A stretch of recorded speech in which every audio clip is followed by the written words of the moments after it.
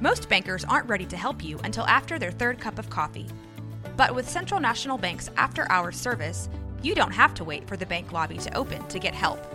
You can contact us from 6 to 8:30 in the morning or from 5 to 10 in the evening, and we'll connect you to a real, live, local person who can answer questions and fix problems 7 days a week.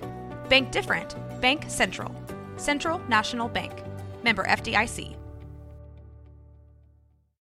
Look, Bumble knows you're exhausted by dating. All the must not take yourself too seriously and 6'1" since that matters. And what do I even say other than hey? Well, that's why they're introducing an all-new Bumble with exciting features to make compatibility easier, starting the chat better, and dating safer. They've changed, so you don't have to. Download the new Bumble now. Poltergeist presents Terrifying Tales. Hi, I'm Debbie. And I'm Allison. And we're the Poltergals.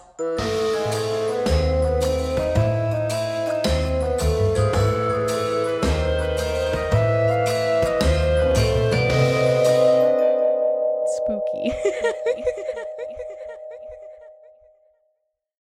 This is from the book Ghost Stories of Texas by Joanne Christensen, published by Lone Pine Publishing. You can find them at lonepinepublishing.com or at ghostbooks.net.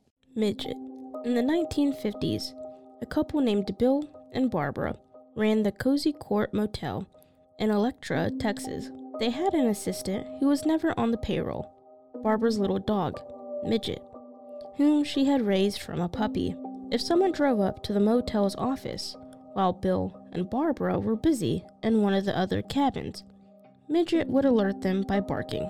Because the couple handled everything from housekeeping chores to repair jobs, Midget's habit of announcing potential guests was very useful. No matter what Bill and Barbara were busy with, they never missed a customer. In March of 1951, Bill took a few days off to go fishing, knowing that the Cozy Court would be well cared of by his wife and her small, furry assistant. While he was gone, however, Midget became very ill. By the time Barbara could get her beloved pet to the veterinarian, it was too late to save him. The doctor told her that Midget was suffering terribly from an advanced case of blood poisoning. On March 15th, the little animal was mercifully put to sleep.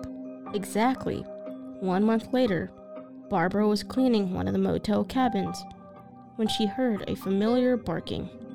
That's Midget, she thought, although she knew it could not be. Nevertheless, when the barking persisted, she decided to walk over to the office and look around. The noise stopped as soon as Barbara entered the office. There, she found customers waiting to rent out 2 of her cabins. The next day, Barbara left the quiet motel unattended and went down the street to have dinner with her friend. Just as she started her meal, she heard Midget's recognizable bark. This time, Barbara didn't hesitate. She rushed back down the block and caught a careful of people just as they were pulling out of the lot. That night, thanks to her departed pooch, Barbara rented out every single cabin in the motel. 2 days after that, Barbara was cleaning a cabin when she again heard Midget announcing a customer. When she looked across the office, however, she saw no vehicle. She went back to work. When the frantic barking continued for several minutes, Barbara decided it would be best to go over to the office, if only to silence her spectral pet. When she walked in, she found a man waiting at the counter. "The door was not locked," he said, "and I knew you would come when you heard your dog barking." It was the 3rd time since his death that Midget had saved a Cozy Court a bit of business. In March of 1952, exactly 1 year after Midget's passing, Barbara encountered the ghost of her little dog for the final time. She was working on the motel's books when she suddenly had a strange and powerful urge to walk to the front door of the office. Barbara had a great deal of work on her desk, so she tried to fight the impulse. In the end, however, she could not resist the mysterious feeling. She walked to the door, opened it, and looked outside. There, walking past the row of cabins, was Midget. The dog turned to look at Barbara for a few seconds, then simply faded away.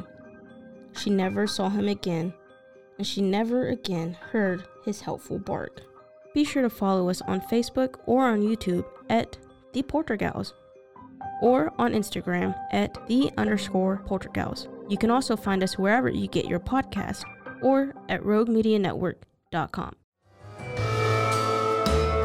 You've been listening to The Poltergals, a Rogue Media Network podcast.